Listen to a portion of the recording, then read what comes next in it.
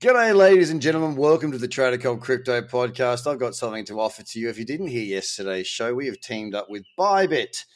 It's probably got the most, liquidity when it comes to your futures trading and margin. And we've got a deal in place whereby we are giving away our crypto cradle trading strategy in a 4-part series hosted by one of my apprentices, Lewis, I've worked with for a long time. He's a geologist who is now a full-time trader after being involved with me and being on my apprentice program for the last just shy of 3 years, I think.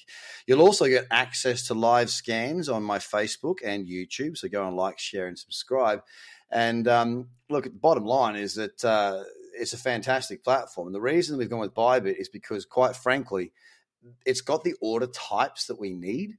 For me, being a trader who uses margin to my benefit, of course, there are risk management rules. There's all sorts of rules, checklist rules, understanding of trading plans, cutoff points for if you don't do well, understanding of if you get a massive profit, what to do with that. All of these little bits and pieces to keep you safe and to help you to do well are encapsulated in this 4-part series. Now, all you need to do is go to tradercobb.com/Bybit. Now, you do need to open up an account. All the instructions are on that link. You just need to open up that account, fund that account, and we will get information that you have done, and you will receive the invite for the next part of that series. Part 1 has already gone out. It went out on Monday night, and that is recorded, so you can go back and rewatch that. If you have any issues with finding that link, please email admin@tradercobb.com. That's admin, ADMNI, @tradercobb.com, and that link shall be sent to you. So please go to tradercobb.com/Bybit, fill in the registration form to get your access to the crypto cradle trading strategy with the full checklist. We hold nothing back. Your risk management plan, your understanding of the type of trader you'll be, as well as your full trading plan that you will be able to put together yourself and empower yourself. If you have already gone through my courses and you would like to share that link, please do. It does help us, okay? It does help us as a business, and we give a lot. If you can help us, I would thoroughly appreciate that. It's tradercobb.com/Bybit. As far as the markets go, oh man, tell you what,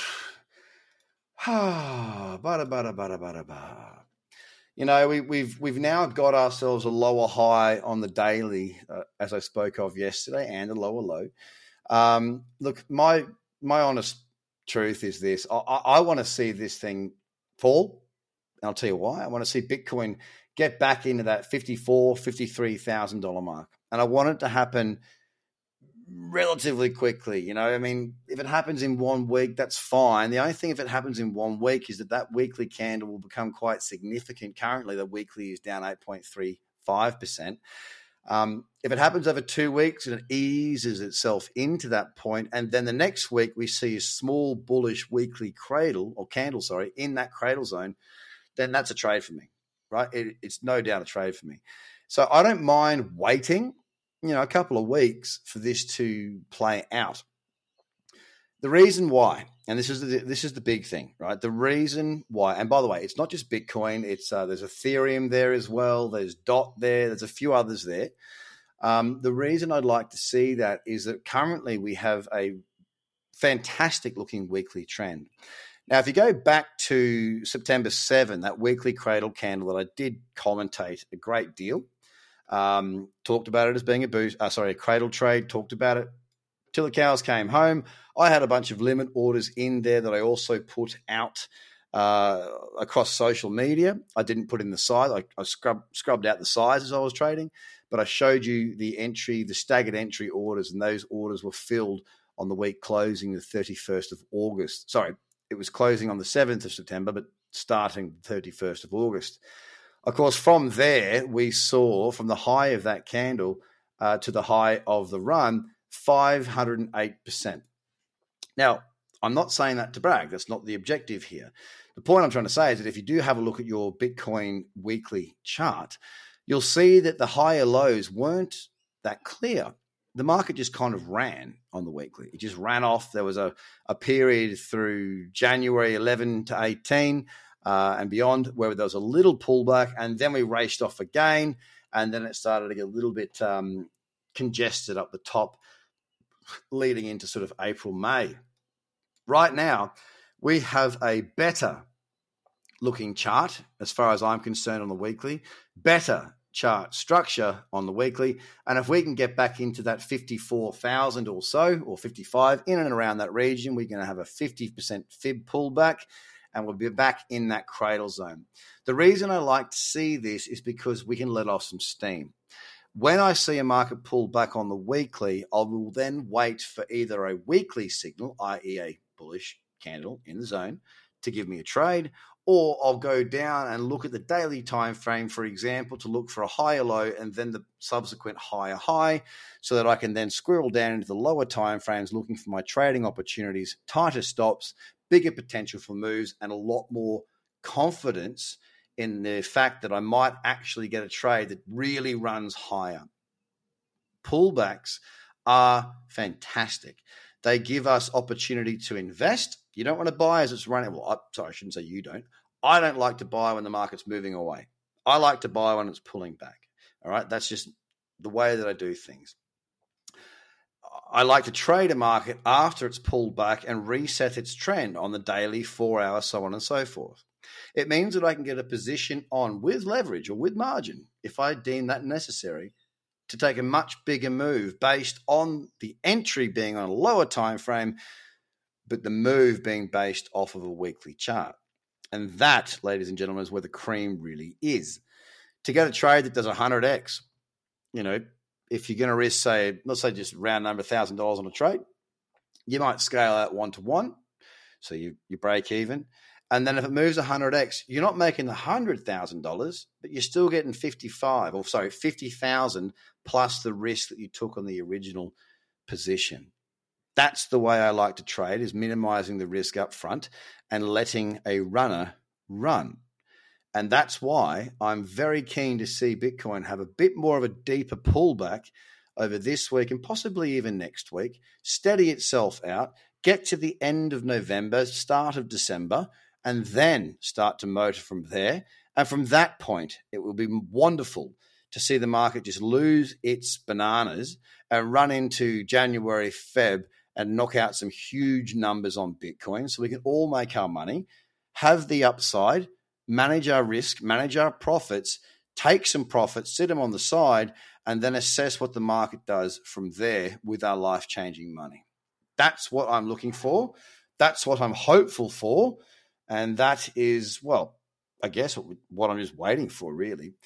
Currently, Bitcoin's down 0.5% today. It's underneath 60,000 at 59,800.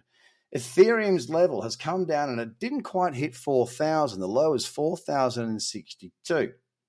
The first level to get through for Ethereum is 4,000. If it holds 4,000, that might just be enough. If it does pull back deeper, I'm looking at sort of 3,750, that sort of range, back into that cradle zone and back into those fib levels. Today, 4,190, down 0.5%. XRP is very much a mess. It's all over the shop. Yesterday, it closed down 7%. Today, it's flat at $1.08, holding that $1 line.